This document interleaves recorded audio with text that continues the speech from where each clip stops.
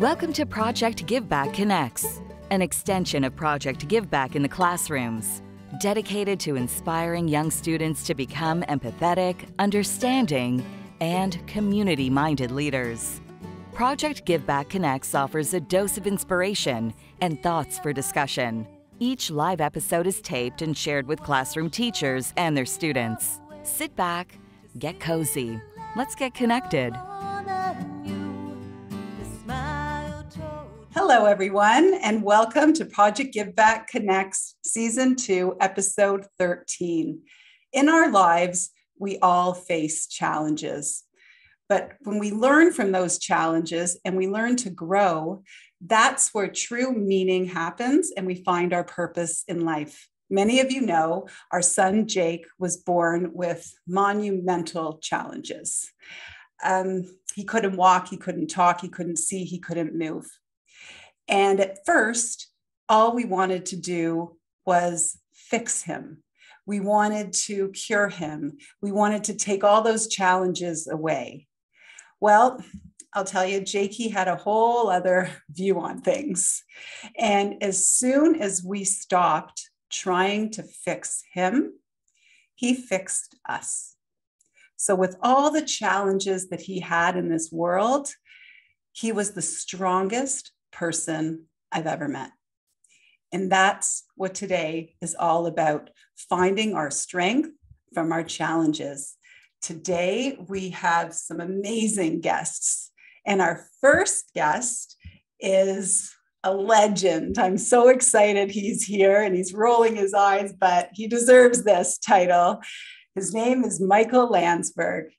And he is a prominent voice on Canadian sports scene since the 80s. That's a long time. He was producer and host of a show called Off the Record with TSN.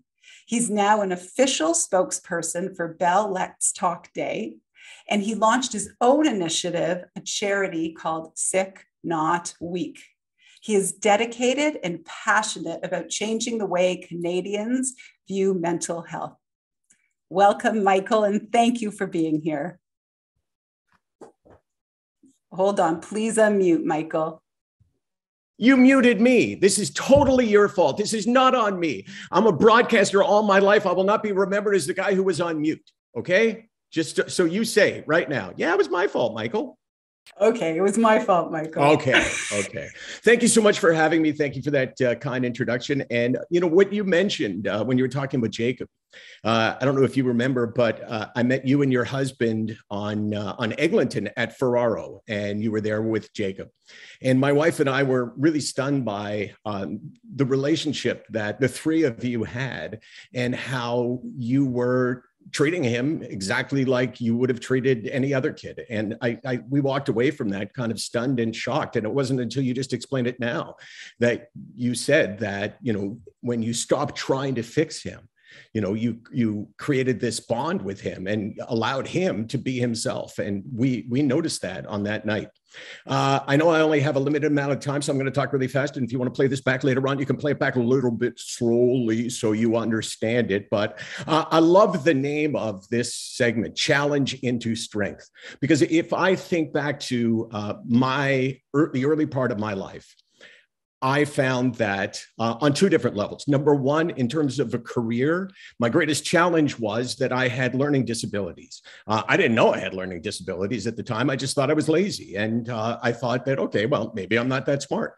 And later on in my life, when my son was diagnosed with the same things, I realized that that was me. But I had nothing. I want you to think about this. I came from a house where my dad was an orthodontist. My brother was or is a doctor. He's actually a kidney specialist, brilliant guy who I was always so proud of. And I followed him at the University of Toronto, and I followed with my friends. We all went to U of T, and they all had plans: lawyer, doctor, dentist. My dad said to me, if you want to be a dentist, I teach at dental school. Maybe I can help you get in. And I showed him my marks after first year, and he said, literally, I can't help you that much. So I was really lost. And when we talk about turning challenge into strength, it wasn't until third year when I realized that I was failing out of school that I said, you know what?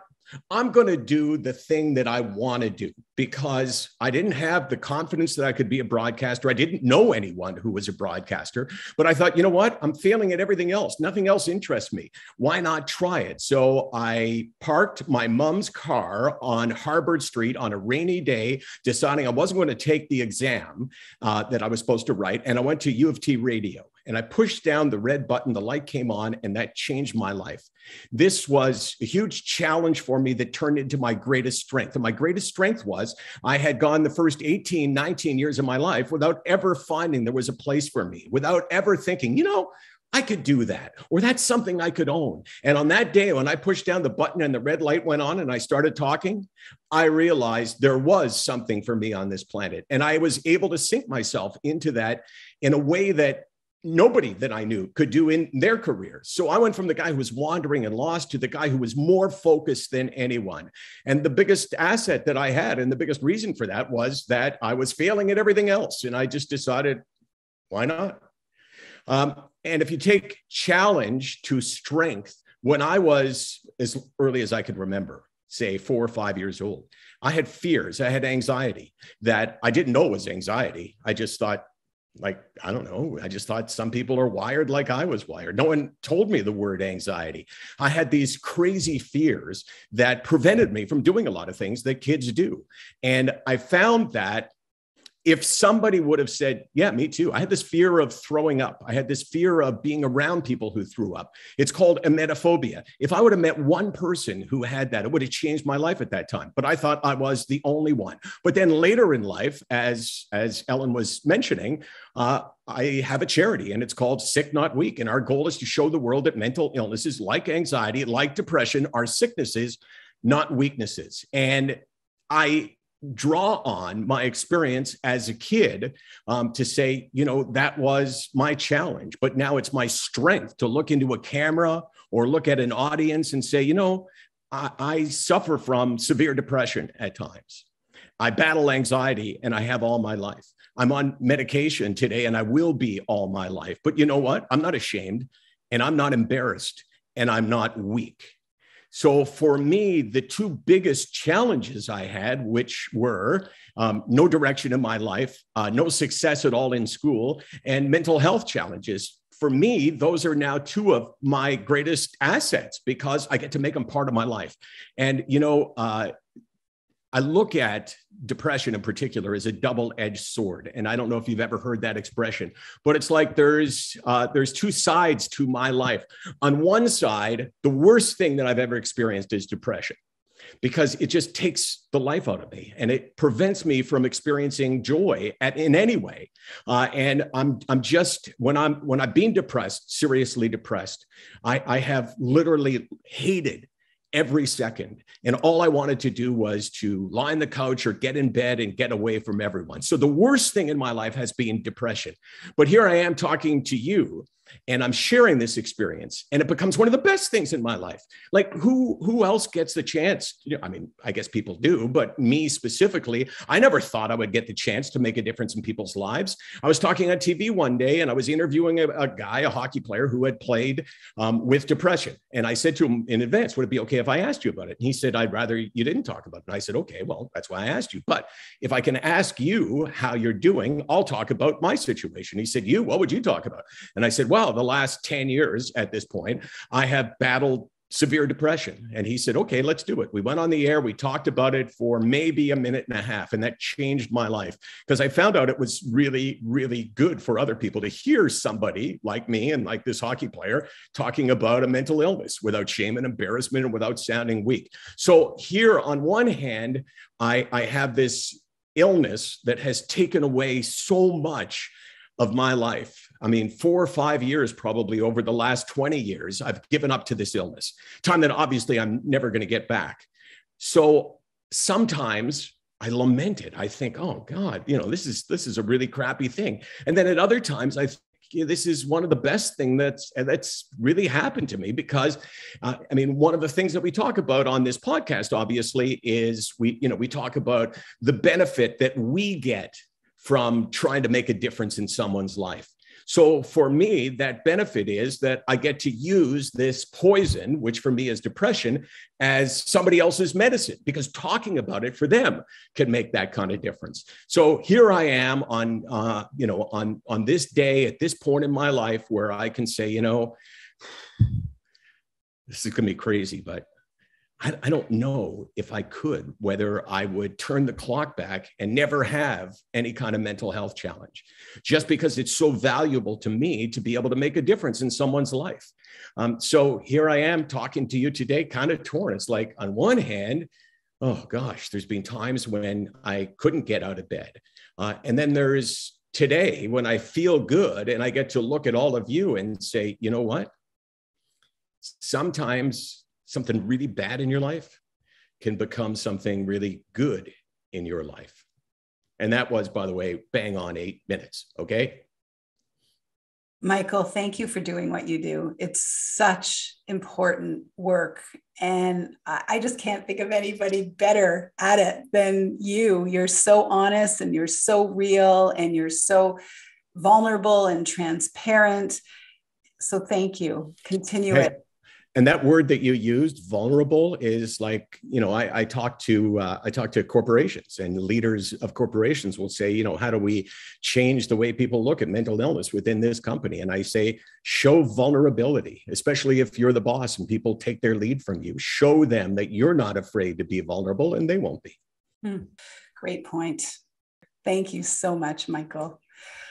So we have a very special performer here today. Her name is Lily Librach. Lily just graduated from the prestigious Sheridan College's Bachelor of Musical Theater Performance program. Next year, she's starting her Master's of Music in New York at NYU. We're so excited for her. Lily has been in so many productions since the age of 8. She performs at countless fundraising events, and she just brings so much joy to everyone who gets to know her. And Lily, thank you for being here. Thank you so much, Ellen. And Michael, you spoke so beautifully. I'm so glad that I got to listen to that. And today I'm going to sing a song called Some Things Are Meant to Be. It's from the musical Little Women, and what I love about this song, and the reason that I want to share it with you all today, is it's really a song of hope in difficult times, and finding the joy and the love for someone else.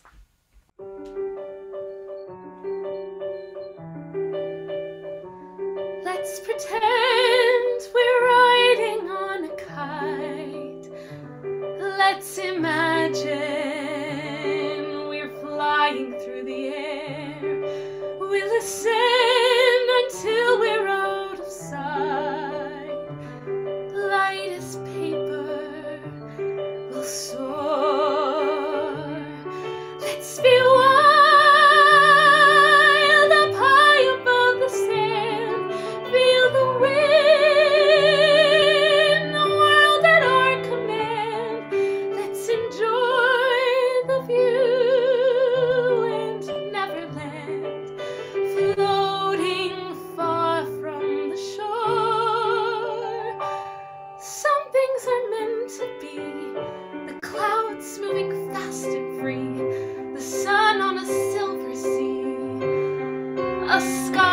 Bright and blue, and some things will never end.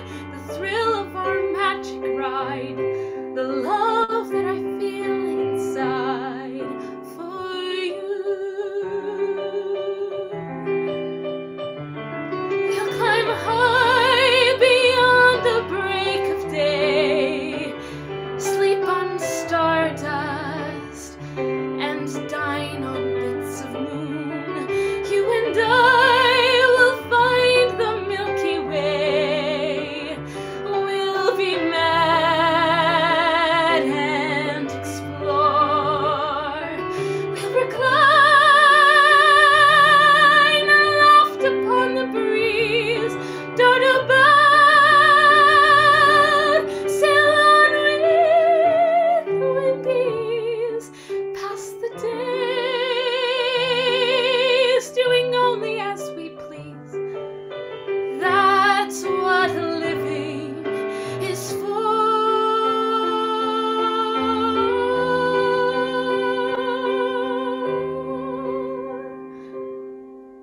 Some things are meant to be. The tide's turning endlessly. The way it takes hold of me. No matter what I do, and some things will never die. The promise of who you are. The memories when I am far from you.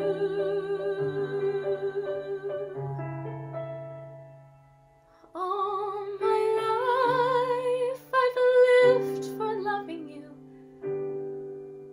Let me go now.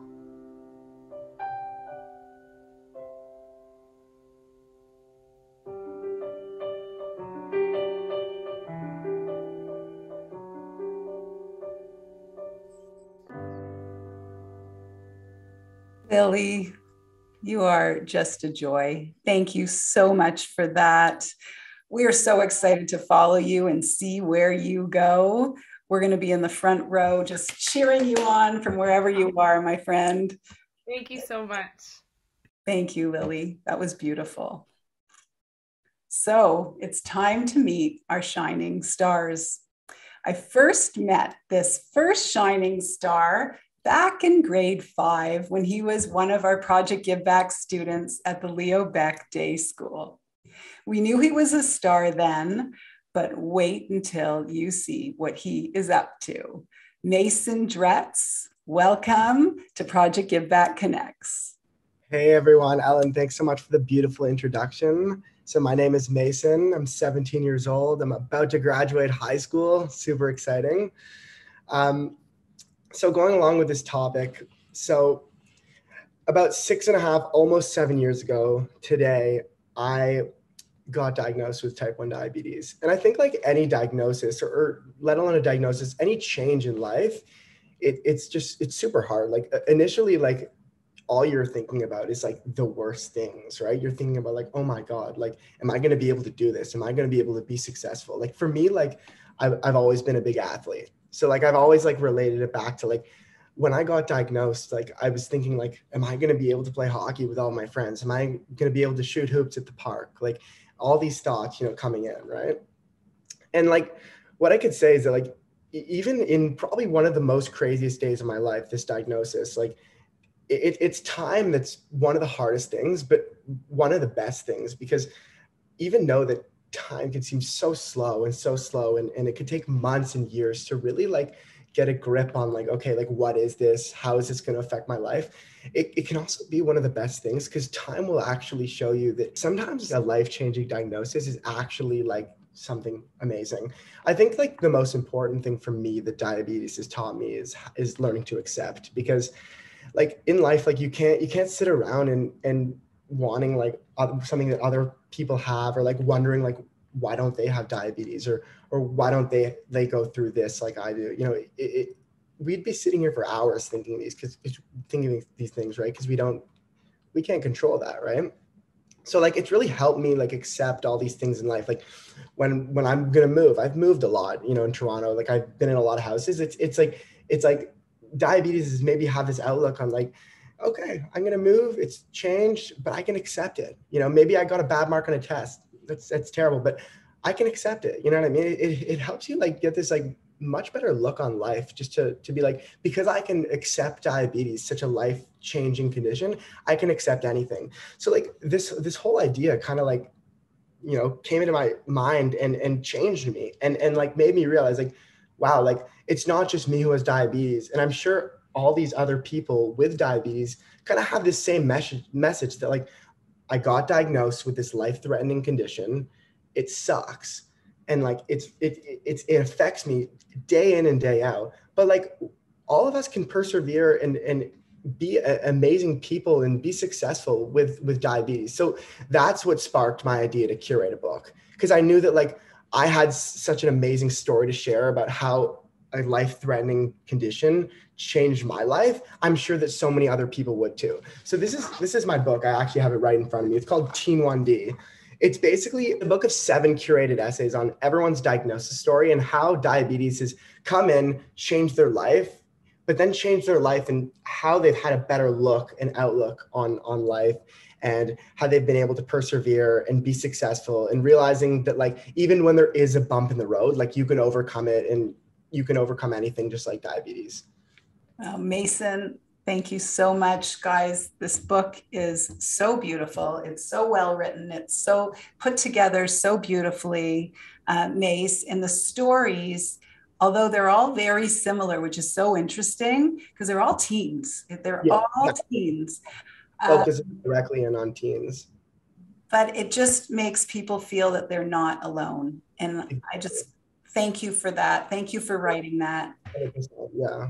And even, even though we're all teens and we all have the same condition, we all, live a different life. We all different ages, do different things, like different things, and diabetes affects us just a little bit differently. So it's really cool to see everyone's, kind of look on it in perspective. Absolutely. Thanks, Mace. Thank you, Ellen. So we have another shining star who also took a challenge that she was facing and turned it around into a purpose to help others. So welcome, Arielle Weinstein. Please share with us what you're up to. Hi, everyone. Like Ellen said, I'm Arielle Weinstein. I'm a friend, a daughter. I'm a grade 11 student at Chat, a soccer player, a hockey player, and I also have something called trichotillomania. Trichotillomania, more commonly referred to as trich, is essentially just a hair pulling disorder. It involves irresistible urges to pull hair from any part of the body, typically in response to stress. For me, these urges cause me to pull hair from my eyebrows and eyelashes.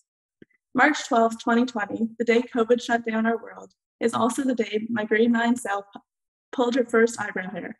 I still haven't been able to pinpoint what provoked the pulling, and initially didn't even think anything of it. However, quickly the small gaps on my eyebrows grew bigger, and soon the gaps turned into baldness. Lucky enough, for the first few months, because we were in lockdown, I never really had to encounter anyone in person. Hiding, which is something many people with trichotillomania unfortunately feel compelled to do, became easy for me. I would tilt my Zoom camera up to my forehead so that no one would be able to see my lack of eyebrows. And although I did receive texts asking what had happened, I would have time to craft a response. Because of this forced isolation, I never really outwardly told my friends that I had begun picking. I don't do well with talking about myself or my feelings, so I found it both challenging and embarrassing to share this with my friends. I had never actually said I have trichotillomania out loud until very recently, as part of my grade 11 SAP, which is a sociology, anthropology, and psychology course. In this class, we were tasked with writing a children's book about a mental illness of our choosing. While many students selected prevalent disorders, I chose to write about trich. And this was a major turning point for me. This assignment forced me to research about the disorder, and in doing so, I was able to learn about its history, causes, stigmas, and treatment plans, providing me with a newfound understanding and acceptance of myself. The story, which I have right here, titled Perfectly Imperfect, follows the journey of Paula, a parrot who, in response to stress, begins to pull her feathers. She was confused, ashamed, and felt alone, until she met with a psychologist and found new behaviors to replace the pulling one. Through Paula, readers learn about the importance of educating others, seeking help, and most importantly, that they are not defined by their condition, but rather that they should embrace it. The story was intended to just be submitted for my assignment. However, throughout the writing process, I realized that this is a condition that, although extremely common, is not known or talked about nearly enough. I give credit to this story, as well as to my amazing friends and family, for providing me with the courage to not only make changes to my pulling habits, but also to be able to find my voice and use it for an impactful purpose. I hope that all individuals living with any sort of mental health issue understand that their condition is just a tiny fraction of who they are as a person. I am not Arielle Weinstein, the girl who pulls her hair, but rather I'm Arielle Weinstein, the daughter, the friend, student, athlete, and author, who just happens to also pull her hair. Thank you.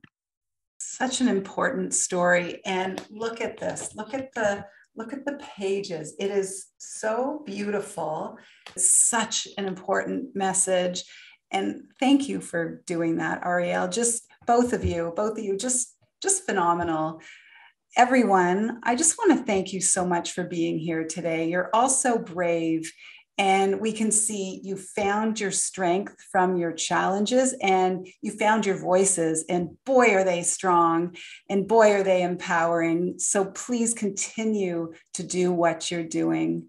And with everyone, my message to you today, as always, is let's be kind to one another. Let's embrace one another. Let's learn from one another. And we will see you in 2 weeks. Mwah. Open your heart today.